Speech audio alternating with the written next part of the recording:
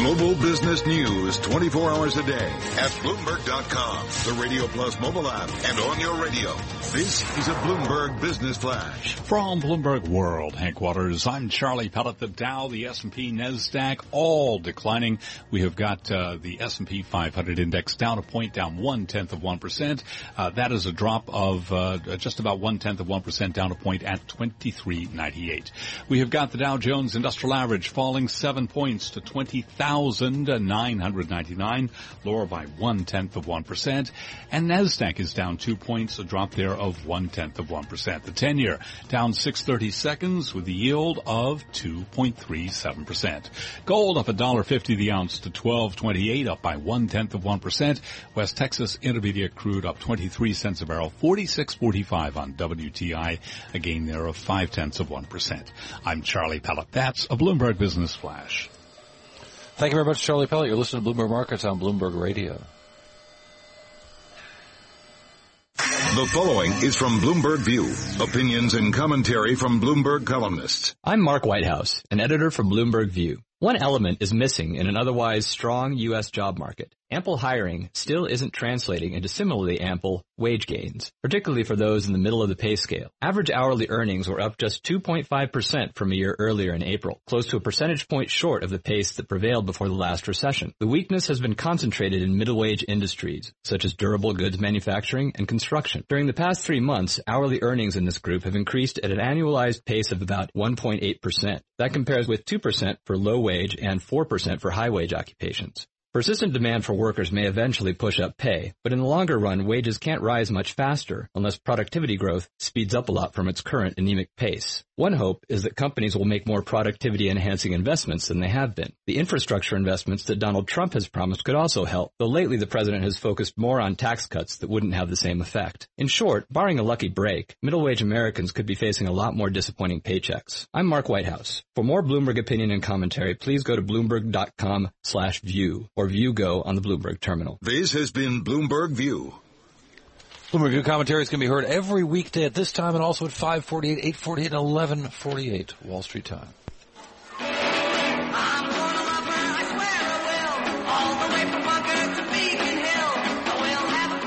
We are in Boston. Bloomberg Markets live from the Greater Boston Chamber of Commerce annual meeting. Carol Massar, Cory Johnson. I want to talk a little bit about the markets. We're in a convention, the Boston Convention Center, so you're going to hear some noise in the background. We want to talk a little bit, though, about the markets as well, because we did see stocks edge a little bit lower, mirroring what we saw in Europe in the aftermath of a French election victory for Emmanuel Macron. The investors had largely priced in. Let's talk, though, about the market environment. Matt Maley is with us. He's Managing Director, Equity Strategist at Miller Tabak, joining us here at the Convention Center. Nice to have you here. Nice to see you in person. Great to be here. And beautiful seaport area is thriving now, especially with GE moving its headquarters here. So pretty amazing, right? Yeah. The markets. You and I were talking a bunch. The three of us were talking a bunch before we got going. Can you make sense out of this environment?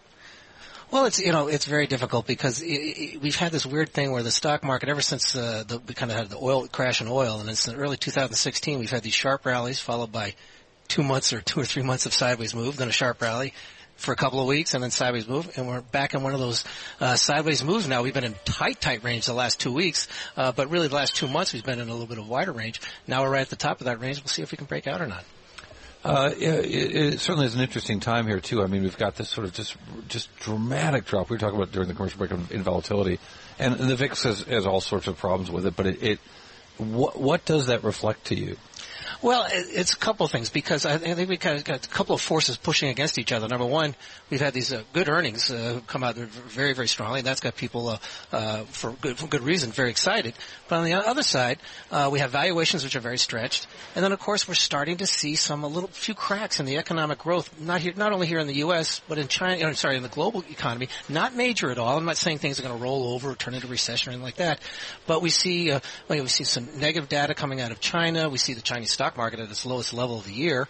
And then, of course, you see this Citigroup has they call the Citigroup Surprise Economic Index, and that's fallen off a cliff recently. So, even is that a good indicator? Well, it just shows that they're not meeting expectations. It doesn't mean things, when it falls off a cliff, it means they're not meeting expectations. It's not that the economy is. And so I just worry that with nothing really happening in Washington, D.C., that we might not get the growth in the second half of the year that a lot of people have been expecting. Matt, we've talked a lot about like the sentiment indicators say, hey, I'm upbeat, but when you look at the hard data, it's not necessarily coming through. Right. What is it that's going to make people much more confident about the future, individuals as well as businesses? Well, you got a couple of things. Obviously, this thing with the technology stocks is I know this is going to sound weird, but I actually think it would be great if they pull back a little bit.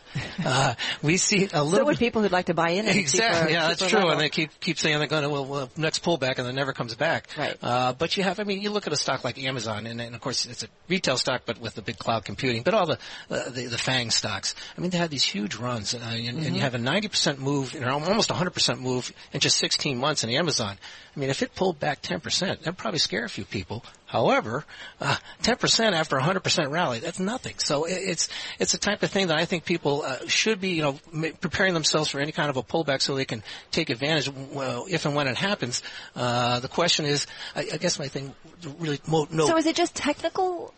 You'd like to see a technical correction? It's not that you think fundamentally everything's falling apart. You just would like to see things technically get back to more normal levels? Well, yes. And because the higher it goes, the more fragile things become, And we saw it.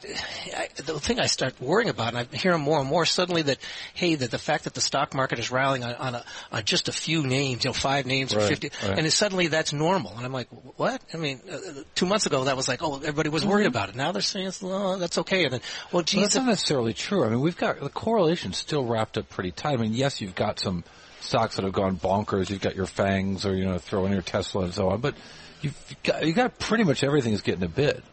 That's true, and of course financials, real estate, utilities, industrials, consumer staples, materials, healthcare, consumer discretionary up 11%. Infotech is up 17%. Only energy and telecom are lagging this year. Right. Well, the one thing though, it's interesting though, even though the financial stocks are up, they've underperformed, and even though it's kind of weird recently because interest rates have moved up a little bit in the long-term rates anyway, which should be good for the financials. Which should be, and they've rallied, but it's funny that the KBE bank ETF, for whatever reasons, can't seem to break that 50-day moving average, and they were pretty oversold there, and they haven't been able to rally as much as I thought, and then we saw with the Capital One Financial and some of these others with some problems with loan issues, and then of course we all worry about the auto loans and student loans. So we don't all worry about the auto. We should all worry about the auto loans, but we don't. No, that's another thing. It's like last year when we saw subprime lending, a driver. I can't say whether it's the biggest or a big but the subprime lending, the extensions of the loans as well, and we see record auto sales. Say, hey, everything's great.